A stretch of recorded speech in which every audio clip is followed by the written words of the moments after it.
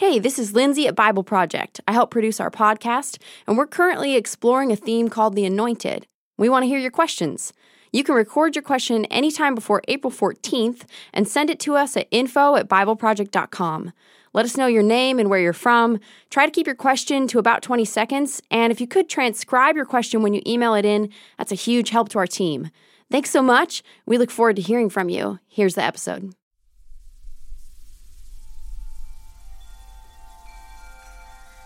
God is spirit. And in Hebrew, the word spirit is ruach. The basic image of ruach is breath. There's an invisible energy that I breathe in and breathe out. That's ruach. And then I look out in the world and I see the ruach blowing in the trees and the grass, and that's an animating energy. And it's the very thing that I take in when I inhale. Calling God's invisible, energizing presence ruach is a metaphor. Whatever beautiful mind is behind all of this, the first uncaused cause, so to speak, that generates and animates all of this and sustains it, this must be a result of that being's ruach.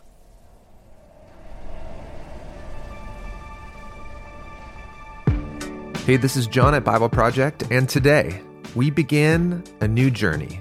We're going to read through the Bible slowly, movement by movement, tracing biblical themes. This is our attempt to learn how to read the Bible while we read the Bible. These conversations are a companion to the reading journey that you can do in our app. So if you haven't downloaded the Bible Project app, I recommend you do so. A movement of Scripture is a large section of chapters and stories that all together make a coherent, beautiful whole. Every scroll in the Hebrew Bible generally has 3 or 4 movements. And while we read through a movement of Scripture, we're going to trace one biblical theme. We're going to find where it appears in its key words and synonyms, and we're going to use those words as links that help us uncover that theme. This is the beginning of our journey, so we're going to begin in the first movement of the Bible, which is roughly Genesis chapter 1 through 11. And in these pages, we're going to trace the theme of God's Ruach.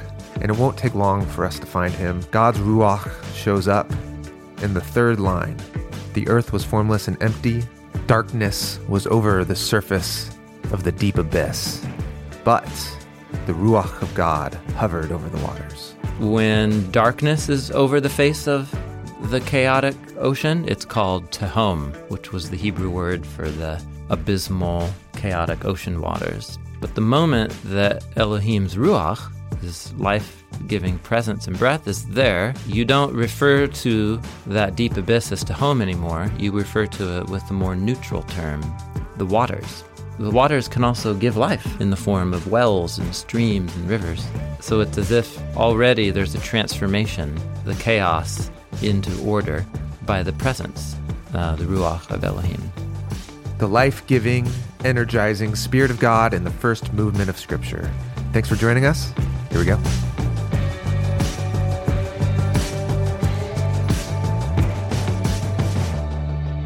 All right, we are starting something new.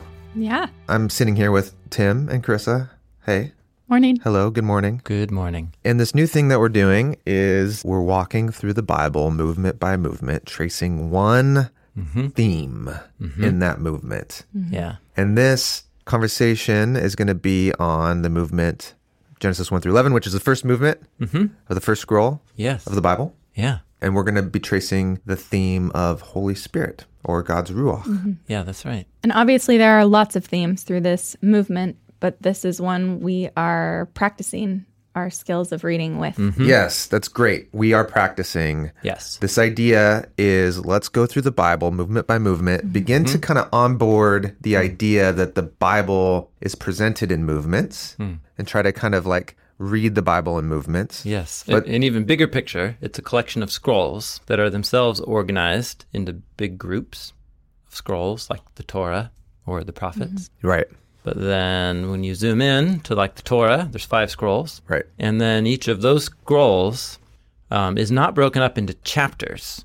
Yes. And that was our last conversation. Chapters are not the original literary organization given to the scrolls. Rather, the biblical authors gave a design to this and what we're calling movements.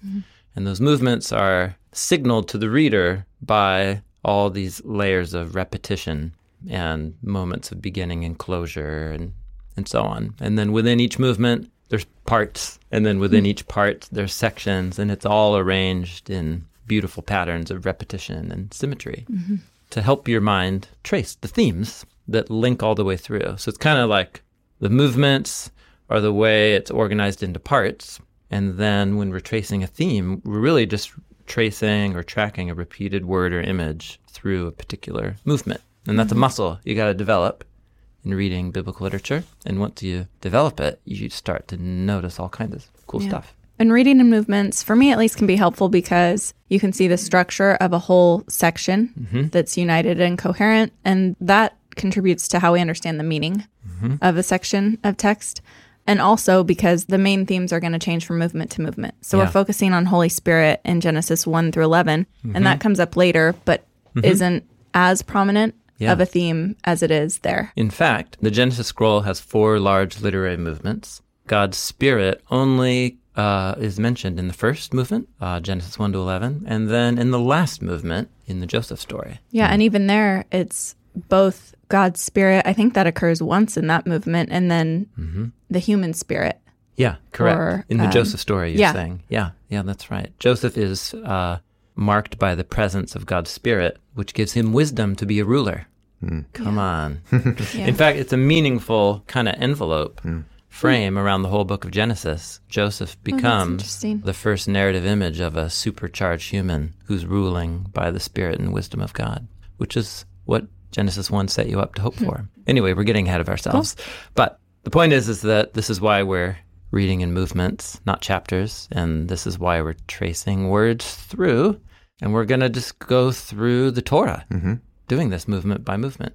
Yeah, we'll get through the Torah in 2022 is the idea, and then we'll just keep going from there. Yeah. And so if you've been listening along, you're like, man, we've spent a lot of time in Genesis. Well, here we are again. It's kind of an important but. But we'll get beyond that with this new plan. Also, we have an app that is coming out in January 2022, and lots of cool things in the app. But one of them is going to be this habit, this muscle of reading movements and tracing a theme in an interactive way so that you could actually read, find the themes, unlock the themes. So this podcast conversation is going to accompany that journey. Yeah. Correct. Yeah. Which will be a really cool thing to do. Yeah. A great way to read through the Bible.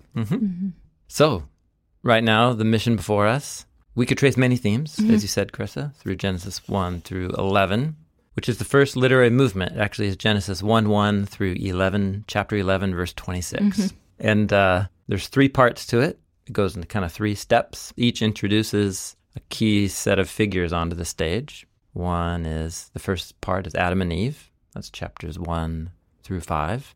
Then you have the story of Noah and his sons, chapters 6 through 10. And then Abraham comes onto the scene. He gets a little moment in the sun. Yeah, that's right. But it's a story of a mother and a father whose children make up 3 sons. 3 sets of parents and 3 sons. And each one of these is a little variation, similar but yet different from each other, ending in different ways. And God's Spirit is right in the thick of it, weaving the story together. So that's movement 1. And then just so you know where this is heading in Genesis, movement 2 is the story of Abraham. Yeah, that's right. And then movement 3 is the story of Isaac and Jacob. Isaac and Jacob. Father and son get their stories merged together. It's interesting. In Genesis 25:18 through chapter 37, verse 1. This is where chapter divisions aren't the best. Part where the chapter division was kind of a blunder. And that leaves movement 4. Yeah. Which would be then the Jacob stories. The story of Joseph. Or Joseph's stories. Yeah. Really, it's the story of Jacob's sons, or otherwise known as the story of Joseph and his brothers. Yeah, Joseph and his 11 brothers. Yep. And so that's the scroll of Genesis for movements as just a quick summary, if you hadn't listened to the movement conversation, we're borrowing movements from language that comes from symphonies. And it's a great way to think about how these scrolls are designed, that you get this melody, these themes, these ideas, and then they're repeated in these large blocks. So we're not thinking in chapters, we're thinking in movements. That's right. Yeah, so the movements are connected. Like the book of Genesis has 4 movements, and those movements are even connected to each other by these repeating patterns. Yeah. Correct. Yep. Repeated imagery, vocabulary, repeated stories. Yeah, stuff like that.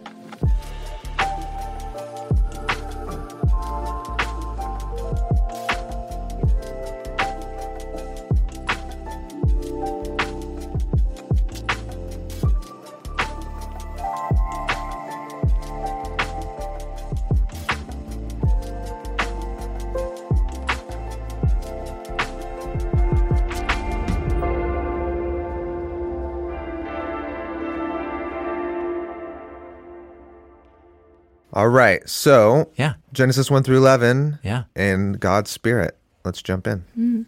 All right. So we're going to start in, once again, the first sentences of the Genesis scroll. In the last episode, we already camped out on these opening two, or there's actually 3 lines, or a few lines here, but we'll just revisit it again. We're going to get a total of, I think it's 8. If you're looking for the theme of God's Spirit in the first literary movement, you're going to come across 8 passages that link it all together. Yeah, I think all of these 8 passages use the word spirit or ruach, except for the one in Genesis 2, but it's a really strong theme there anyway. Yeah, exactly. So yeah, it's already a good example of how you can't just get out a concordance and look for the same word. That's one thing you need to do. But you also need to pay attention to the way a synonym or a similar image can get repeated. So this will be a good teaching example when we get to Genesis 2. But just to bring us back, these were the opening lines of the first creation narrative in Genesis 1 and 2. The opening words, Carissa, I'll let you have the honors. Okay. In the beginning, Elohim created the skies and the land. Now the land was wild and waste, and darkness was over the face of the deep. But the spirit wind, the ruach of Elohim, was over the face of the waters. We've probably talked about these 2 verses more than any other 2 verses in the whole Bible over the 7 years of this project.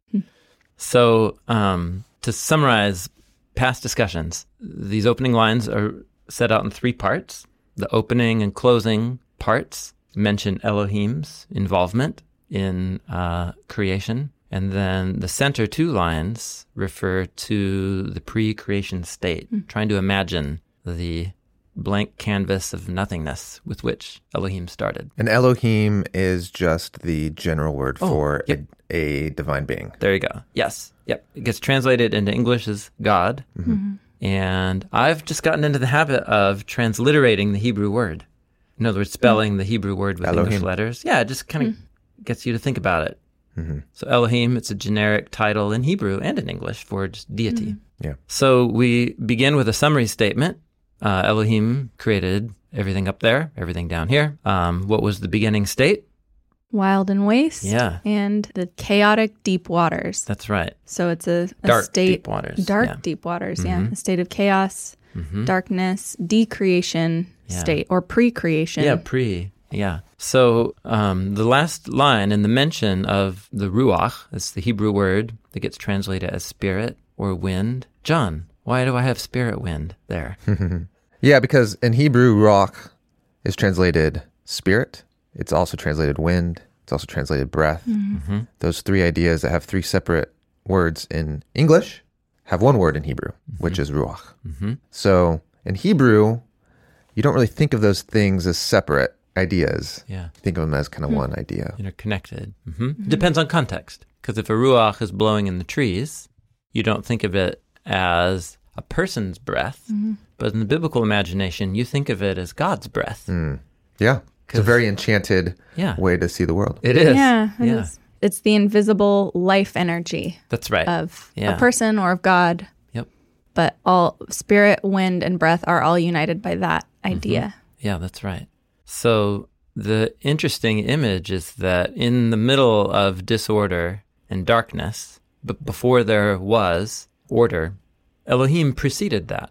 And the way that Elohim is present within darkness and disorder is in the invisible form of his Ruach. And also important, we've talked about this in the past, that when darkness is over the face of the chaotic ocean, it's called tehom, which was the Hebrew word for the abysmal, chaotic ocean waters. But the moment that Elohim's Ruach, his life-giving presence and breath, is there, you don't refer to that deep abyss as tehom anymore. You refer to it with the more neutral term, the waters.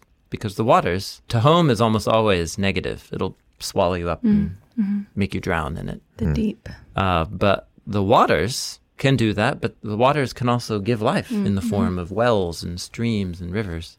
So it's as if already there's a transformation of the chaos into order by the presence of the Ruach of Elohim. So yeah, the opening portrait is the Ruach of Elohim is the way Elohim's present in the midst of dark, chaotic places, bringing about order and setting things in motion that will result in the emergence of a garden from these waters, and life and fruit trees and people and families and peace with the animals and blessing on the seventh day. So how is saying that Elohim's Ruach is present different than just saying Elohim is present? Oh, right? Yeah. Because an Elohim is a spiritual being, right? So Elohim is spirit, I suppose. Yeah, sure. So yeah, why this differentiation? Why wouldn't this verse just say, and God was over the face of the why waters? refer to God as the spirit? Yeah. Or take this aspect of God, I suppose, of his Ruach, and saying that's what was there versus just he was there. Yeah, it's good. Okay, so I guess I think we talked about this years ago when we went through the Spirit of God conversations. I mean, at its core, it's a metaphor. The basic image of Ruach, of our experience, for which we have a word, is breath or wind. Right. So invisible animating energy. There's an invisible energy that I breathe in and breathe out. That's Ruach. And then I look out in the world and I see the Ruach blowing in the trees and the grass, and that's an animating energy. And it's the very thing that I take in when I inhale. So calling God's invisible energizing presence Ruach is a metaphor. It's taking my very physical experience, human experience of Ruach in and out and seeing Ruach at work in the world, and come into the conclusion that whatever beautiful mind is behind all of this, the first uncaused cause, so to speak, that generates and animates all of this and sustains it, this must be a result of that being's Ruach. Yeah. The being's animating energy. Yeah. An invisible, life, energizing, animating presence. So the Ruach is all about animating life. So to describe God's Ruach here means, as the reader, we're thinking, like life is about to happen. Yeah. Or at least that association is made when you keep reading. It also seems like it's connected to the next verse where God speaks, because God's breath and speech are really similar. Closely connected. Yeah, that's right. Yeah, the next sentence in Genesis after the Spirit of Elohim over the face of the waters is, and Elohim said, he speaks. Yeah, what you're saying, when you speak, you breathe out. You use your breath. Use your breath. Your Ruach. That's right, to say a word. So, I mean, all of our language about a transcendent being who isn't a part of creation, but rather is the ground and source of all existence and being and creation, it's always going to be metaphorical, because all language is based on experience, and then I use that experience to go out and create paradigms for how I see the world. So I have invisible breath that animates me, but I receive it. I don't give it to anybody else. I receive it. And then so you're imagining that the beautiful mind that sustains everything must be the giver of breath and the source of all Ruach. I think that's how the imagery works. Okay. Yeah, that sustaining life, which is what the next link is all about, is how the Ruach animates humans. Yeah, exactly right. Yeah, I'm recalling from years ago when we had this conversation, we were trying to find maybe a more, in our way of seeing the world, trying to find a category for it. And I think for a while we camped out on the concept of bios, the life principle. Yeah. And then I think we ended on energy. We just called it energy. Energy, Yeah, because your breath is connected to this idea of the energy. Energizes me. Energizes you. The wind is energizing the air. Mm-hmm. And your spirit, this idea of your life force. Mm-hmm. Yeah, what's animating you? What's your... And those are all connected ideas. Yeah, that's right. So maybe just one... But we got in trouble calling it energy because once you start getting into the theology of the Holy Spirit, the Holy Spirit's more than just an animating life force. Yeah, that's right. The Holy Spirit is... That's right. A And even person. that's right. Yeah. And even though we said in the video, it's God's personal energizing presence, people were still a little dismayed that we used the word energy. Yeah, because you weren't trying to say it's just energy, but it's like an energetic. It's personal. Energizing presence. Yeah. But that doesn't mean it's not energy. It means it's energy that comes from a personal Great. source. I would love to be a personal energizing presence. You can or be. have one. Yeah. Just a later psalm that picks up this imagery and language of the Ruach in Genesis chapter 1. This is Psalm 104 is this whole meditation on the nature of creation using the language and imagery of Genesis chapter 1. And it's this great section of the psalm, starts in verse 27, where the poet's talking about all the animals in creation, about how they wait for Elohim to give them food at the proper time. And whenever you see a deer grazing in the field, you are watching Elohim give food to them. And you're looking at Elohim's open hand to satisfy his creatures. Verse 29, when you, Elohim, hide your face, they are dismayed. When you take away their ruach, they expire and return to the dust. So the ruach is what brought all the creatures out of the ground in Genesis 1. So when their ruach goes away, they go back to the dust. You send forth your ruach, they are created, and you renew the face of the ground. Such great meditation here. So in Genesis 1, when God says, let creatures emerge out of the ground, it doesn't say, let my ruach bring the creatures out of the ground. What it says is, let them come out of the ground. But you know from reading Genesis 1 that anything comes out of anything because of the ruach all the way back right there in that pivot verse 2. And so also here, you can talk about a creature being born, a deer being born, as the sending out of God's ruach to create. Yeah. And then when the ruach is withdrawn, that's decreation or an undoing of creation. So that's the idea here. Yeah, it sounds so mystical in English to me to say their spirit is taken from them, but to make that connection with their breath and their life that's connected to their breath, and that God's spirit is what sustains that just feels so much more of a cohesive idea. Yep. Yeah, I totally agree. Yeah. So that's kind of like a bridge to the second appearance of this theme in Genesis 1 through 11. And that's in Genesis chapter 2.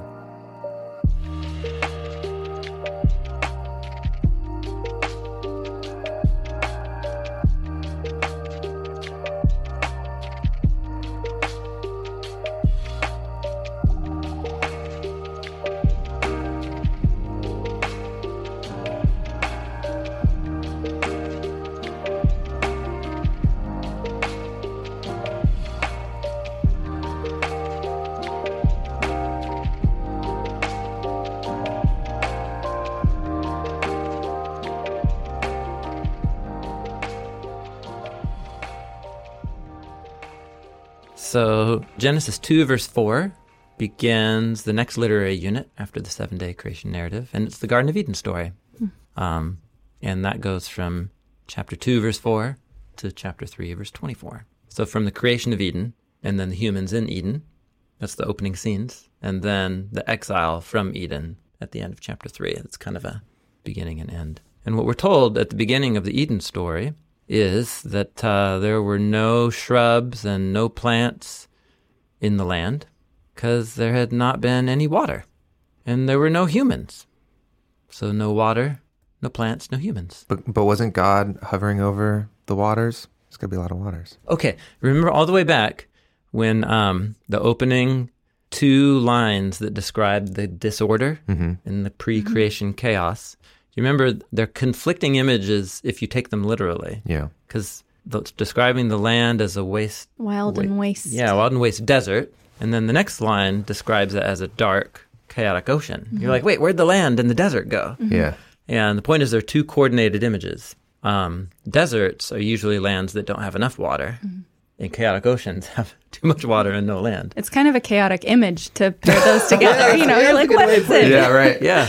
So one has not enough water. The other image has too much water. So the rest of Genesis 1 takes off with that image of too much water. Right. And so land emerges out of the water. Separating the waters, land emerges out of the water. The Eden narrative picks up that wasteland idea and turns it into a whole narrative. Where the land doesn't have enough water. Now we start with land as the starting point, but the land without water. This is the land wild and waste. The Eden narrative, you mean Genesis 2:4.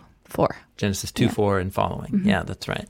So the first creation narrative of the 7 days begins with too much water. It's about bringing land out.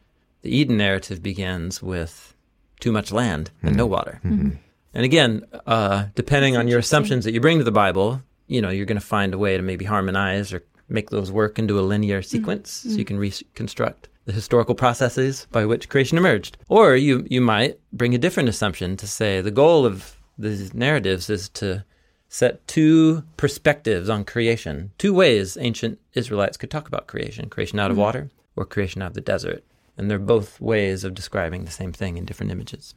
So we have no plants, no water, and no humans. So what God proceeds to do is first bring up water out of the ground, like a little spring. That gives you mud. And then Yahweh Elohim is able to form Adam from the Adamah. Human from the ground. Yep. Yeah. A human from the dust of the ground. So Adam is human. Adamah from is Adamah, yeah. the ground. That's right. Yep. Wordplay. But even though you have Adam from the Adamah, you've just got a pile of mud or like a statue.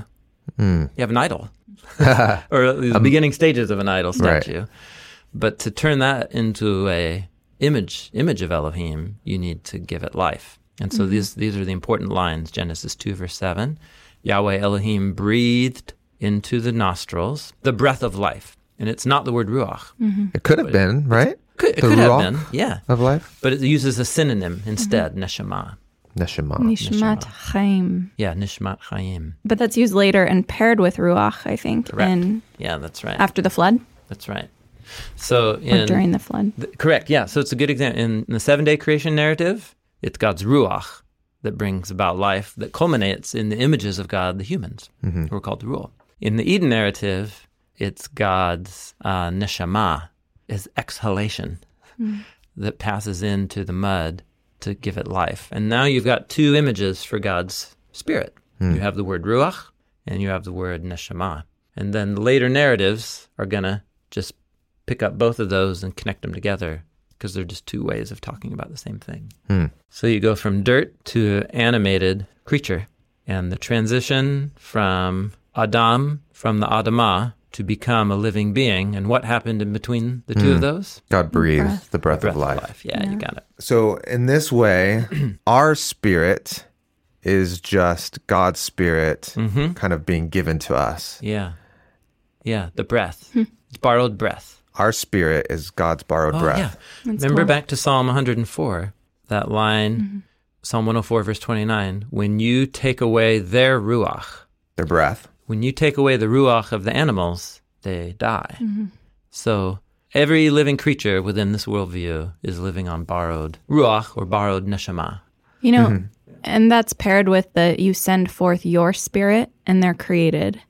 If you take those 2 in parallel, their spirit and death is parallel with God's spirit and life. Yeah, that's right. Or, Like or contrasted. Yeah. They're contrasted, but the parallels between their spirit and God's spirit as the same thing. Correct. When the animal has it, they're alive. When they don't, they die. which is an interesting way to think about human breath. I mean, that's what you're saying. It's God's that's sustaining life. Correct. That is our spirit. Now, having a spirit then doesn't make us different than the animals, because the animals are also given God's animating breath. And they're called, or the breath of life, I think, is also given to animals in one of these creation passages. So what sets us apart from the animals, being called the image of God, doesn't have to do with having a spirit. Correct. It has to do with something else. Which every living thing is animated by God's spirit in the biblical story. Yeah, it's really fascinating. Yeah. And I think it's why when these ideas develop later, there's a human ruach. Humans have a ruach, like our animating breath. But there develops a usage that ruach can also come to talk about not just the life principle, but also the driving forces of our minds and our desires. So Isaiah will say, who can know the ruach of the Lord? And what he means is who can understand the purposes or plans? Because purposes are also invisible. Yeah. But they make things happen in the world. I see, When you have an idea, and I'm not trying to get it into like the mind-body problem of like, what is an idea? And where does it exist? Right. But you can't see it. Yeah, face value, observational point of view. I have an idea to like go make an omelet. And, and all of a sudden this idea that exists invisibly results in like an actual physical reality, the creation of an omelet. Right. And so God has invisible purposes that have physical results. And so humans have a ruach. So ruach can come to mean the mind as well in certain contexts. And that seems like in the New Testament, it often means that, especially in the writings of Paul, he'll use the word ruach to refer to life principle, but also your mental principle too. So this language is flexible. Got it. In the hands of the biblical authors. Yeah. That makes sense. But I kind of want to sit for a second still with this idea that I think my assumption would be, the reason why humans are special is because we have this. Right. We have this thing, and maybe in English I would use the word soul more. And that's a whole nother thing. Well, actually, that word is used right here. Oh, okay. In Genesis 2, verse 7. Great. In my translation, I've translated it being. Oh, okay. But it's the phrase nefesh chaya. Chaya is the word living or life. And then this is the word nefesh. We've made a word study video on this. This is nefesh right here, being. Yep, being. Yep. So Genesis, which is often translated as soul in your Bible. Later, Here, let's go. So I'm looking at the New American Standard Version translation of Genesis 2, verse 7. The human became a living being. But even this is exactly what the animals are called in. Yes, exactly. In the same chapter. Where are they? In what translation? I think it must be in the King James. Genesis 2, verse 7. Hold on. Yeah. So in Genesis 2, verse 7, I'm comparing multiple translations here. NIV is living being. NIV is living being. Yep. ESV is living creature. Yep. NASB living being. Yep. NRSV living being. And here we go. Living soul. Living soul. Living soul. Soul. Because nefesh is often translated soul. It is. Quick word study on nefesh is... it refers to the whole embodied living creature.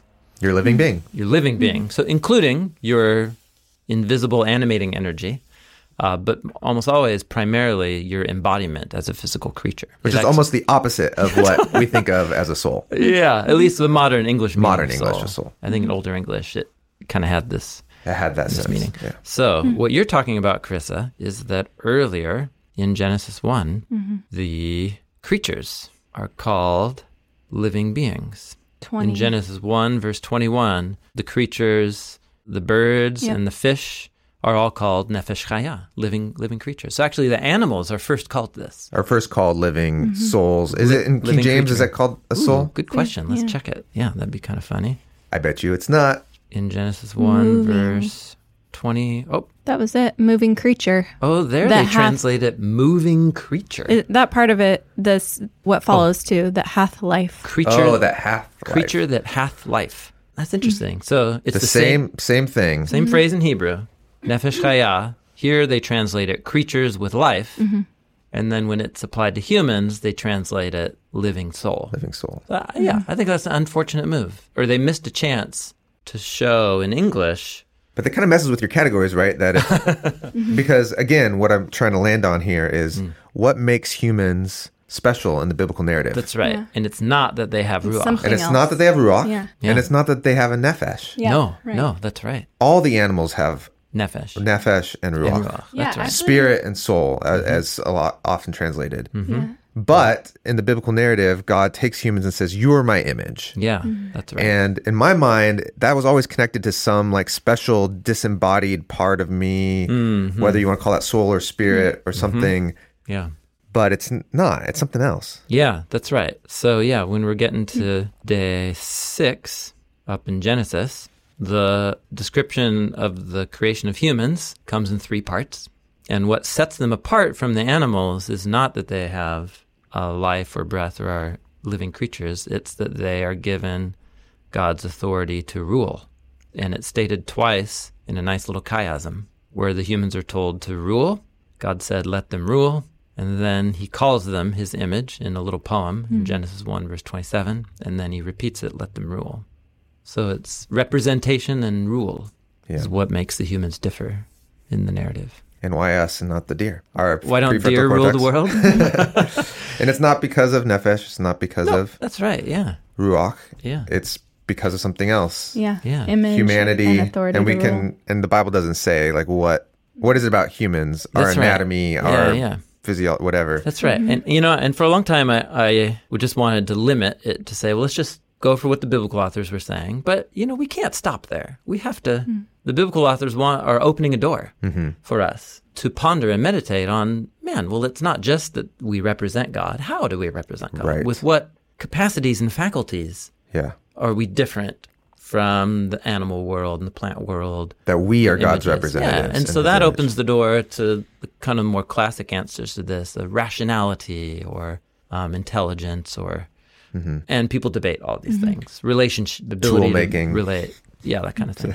But for the biblical authors, the baseline is that humans are set apart with a stewardship and responsibility to rule in a way that mirrors and represents God's rule. Yeah. That's kind of the baseline. Yeah. Great. So that's Genesis 2. That's the second appearance of... Just to recap what we do when we see these links, if you're reading through and you read in Genesis 1, the Ruach of God is hovering over the waters, and then Genesis 2, the breath of God gives life to humans. When you see a link like that, the author's asking you to pair those things together and look at them and compare them and see how maybe the story's moving forward. And actually, your question about the spirit and the soul was bringing up for me that when you do pair those two things together, they're supposed to be seen as consistent in the sense that that same spirit that was animating all creation, that was giving life to the trees and the land and the water, was the same spirit that gives life to humanity and animals. So it's almost the opposite of what we typically think of when we think of the spirit or soul differentiating humans from all creation. It's like, no, the point being made is actually that humans are so united with the created order and God's breath was breathed into all that exists and humans too. Yeah. He sustains it all. It's like the analogy is drawing those things even closer. That's right. Than farther apart. Yeah. Not only does it not set us apart, it's the very thing that connects us to everything connects else. us to the animal and the plant world. Yeah. Yeah, exactly. Yeah, well said. Which feels much more Eastern. Yeah. Which I guess this is an Eastern Yeah. document. The Bible is ancient Eastern literature. So that would make sense. I like that. Okay, that's the second appearance of this theme. We're trucking along. Yeah, we're trucking along. I think appearance like 4 through 7 of this theme are all pretty similar. So the next time that the word ruach appears is after the humans disobey the divine command and take from the tree of knowing good and bad.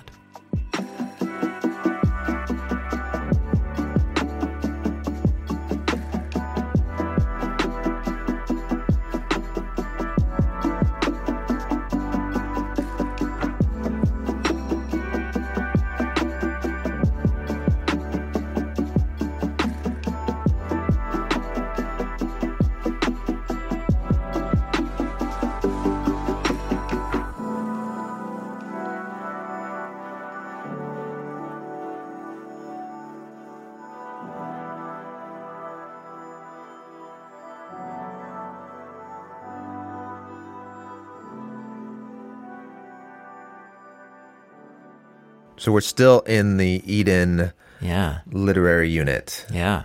So what happens is that God puts the human in the garden, gives the human a command. Hey, I want to give you eternal life.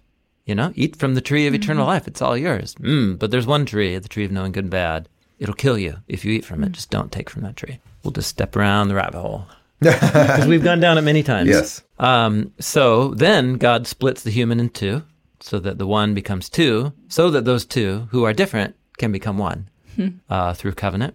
And then what happens is that an animal over which the humans are supposed to rule, but there's this animal that doesn't like the humans ruling, wants to usurp. This is the snake. And this is the snake. And so... This is all backstory to where we're at now. Yep, the snake deceives the humans, tricks them into thinking that choosing death is actually the way to life, tricks the humans into thinking that they're not the image of Elohim, says you can become Elohim if you just take this knowledge for yourself. That's better than being an image. Be the thing that you're imaging. Yeah, quit being a statue. Become the real thing. And so the humans break God's command and take from the tree they weren't supposed to. And the first thing that happens, Genesis 3, verse 7, is that their eyes are opened and they realize that they are naked. They're arum, which is a word play because you're told that the serpent was arum. Crafty. Shrewd. Shrewd. Quick thinking. Quick on its feet. Pun intended. And so because of the arum of the snake, the humans end up arum after the tree. So the first thing they do is hide from each other, hide their bodies from each other. Second thing is they hear the sound of Yahweh Elohim. It was walking about in the garden at the Ruach Hayom, at the wind of the day. There it is. Ruach. It's the third Translated appearance. wind. Yeah. Now, Because again, Ruach in Hebrew can mean spirit, breath, or wind. That's right. And sometimes this one's translated as cool, right? In the cool of the day. Yeah. So here I'm comparing translations. The NIV translates it as the cool of the day. Actually, that's not translating. They're interpreting the image. The presumption is wind refers to the temperature. That maybe this was That is an interesting... a way to talk about a certain time of day or something. Interesting interpretive move, yeah. Isn't it? So It sounds nice. the ESV goes there, same direction. NASB. Oh, they really set a precedent there. Ooh, NRSV. At the time of the evening breeze? So they're saying not just... Well, so they got the breeze in there, the wind. Yeah, but they infer... The evening. But they refer to a time. Yeah. Okay, interesting. And King James, the cool of the day. Wow. So the everyone's question making moves. for me is, when we come across this, are we supposed to see, Ruach, it can also just be used this other way to talk about a certain kind of weather.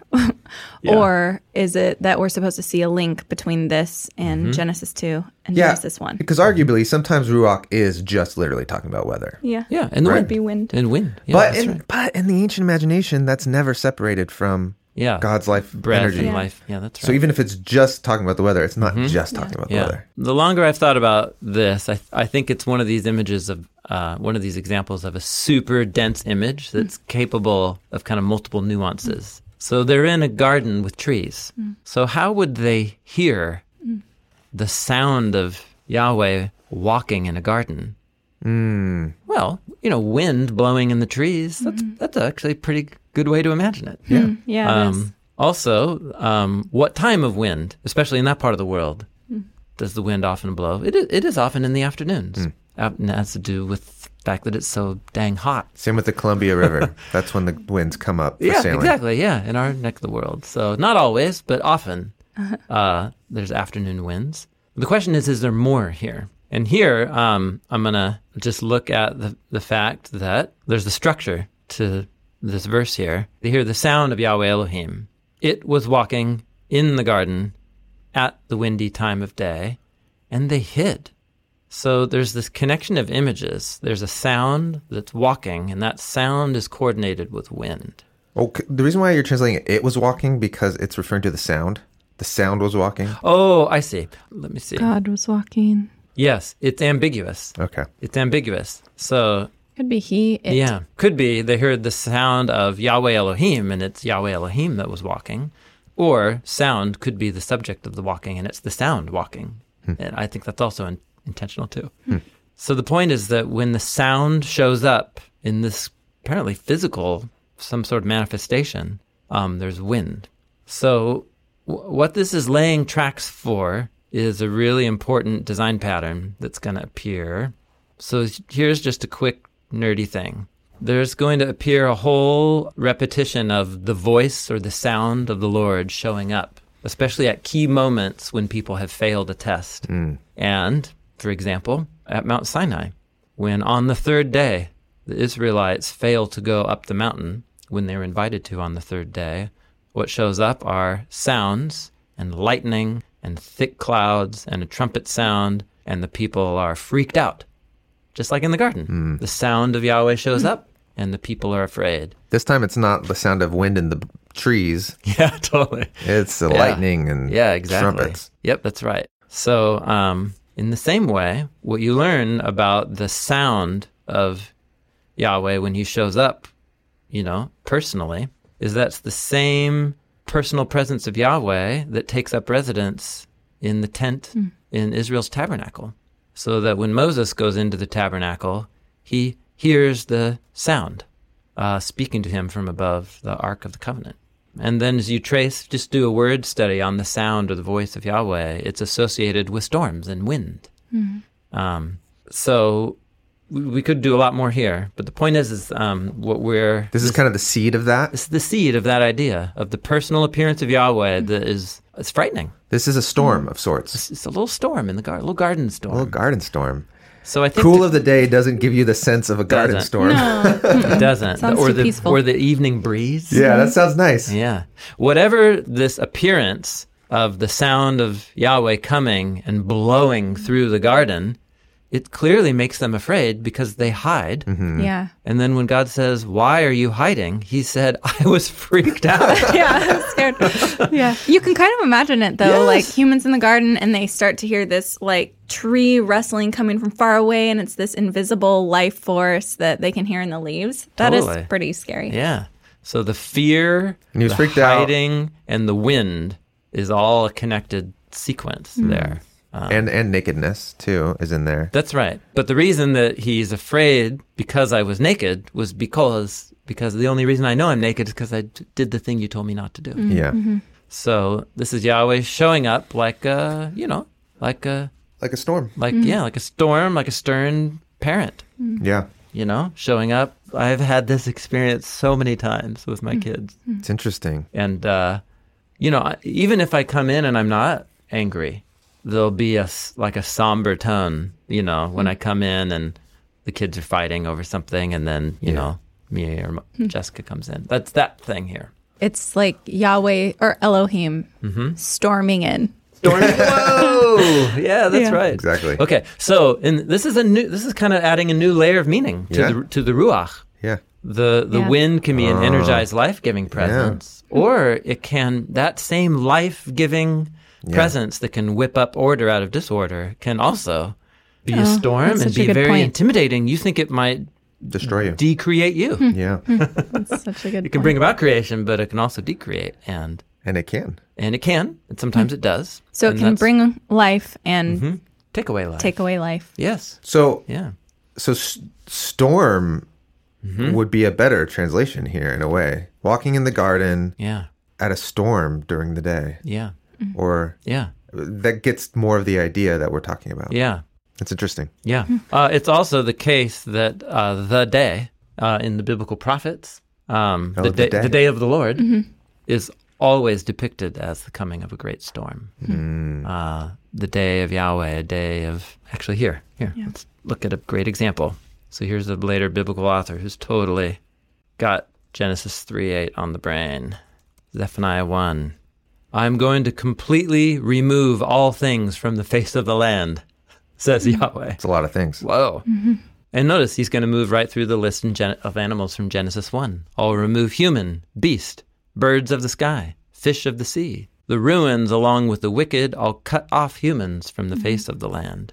And you're like, whoa, decreation. Yeah. Undo creation. But then very specifically, he's going to hone in Judah and Jerusalem because they're worshiping Baal Baal or Baal. They're bowing down to the host of heavens, and yet they swear to Yahweh as if I'm their God, but then they'll swear by Milcom, the name of another god. And this whole thing is called the Day of Yahweh, the day. So that whole motif that will become the Day of Yahweh in the storm and decreation is kind of embedded here. Embedded right in this storm little of the day. here. Yeah. Anyhow, number 3. Yeah. How are we doing? Third hit. Third That's hit. great. Okay. You want to do one more? Yeah. All right. Okay.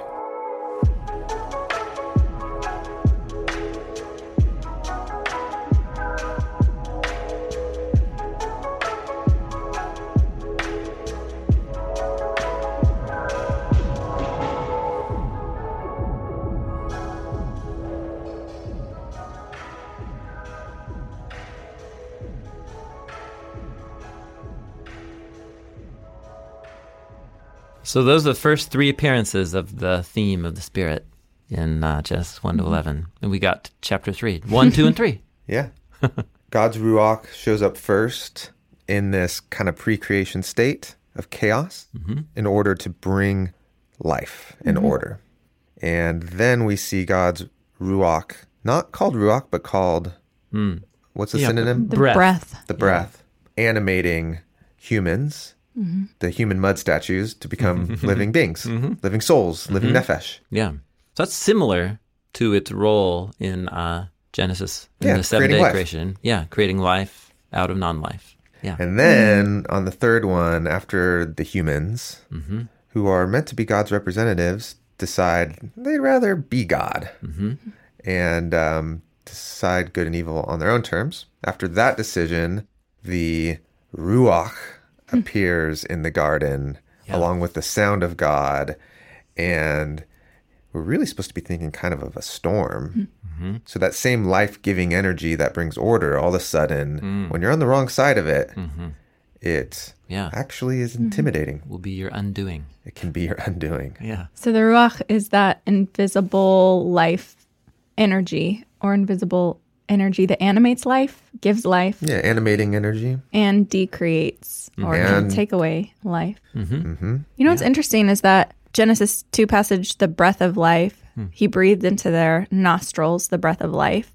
And then the Genesis 3 passage you were just talking about, when there's this stormy wind, I'm thinking about an angry God and the way that God's anger is described as Oh, sure. long of nostril, Yeah, that yeah. it's like this breath coming out of the nostrils that Yeah. signifies anger. You know, I wonder if there's a that's connection there interesting. between like Yeah. the breath of God. It can be life-giving. It can also be described as anger, you know? Yeah. Actually, oh man, yes, I was actually just studying the crossing through the sea narrative in Exodus. And in the poem in Exodus 15 that describes the story, it says, you blew your ruach through your nostrils. Oh, yeah. And it It's anger. piled the And it's water anger. up. In your hot anger, you blew out of your nostrils the ruach on the waters. But in And that for case, everyone who's not following along, in Hebrew, to Yes. be angry yeah. is a Hebrew idiom to be long of nostril. Oh, that's to be patient. Don't be patient, sorry. Slow long to of anger. nostril. Yeah. Slow to anger is long Yeah. of nostril. To be angry is to Hot have of hot nostril. nostrils. Hot yeah. nostrils. Yeah. The hot air that comes out, the hot breath that comes out of your nostrils.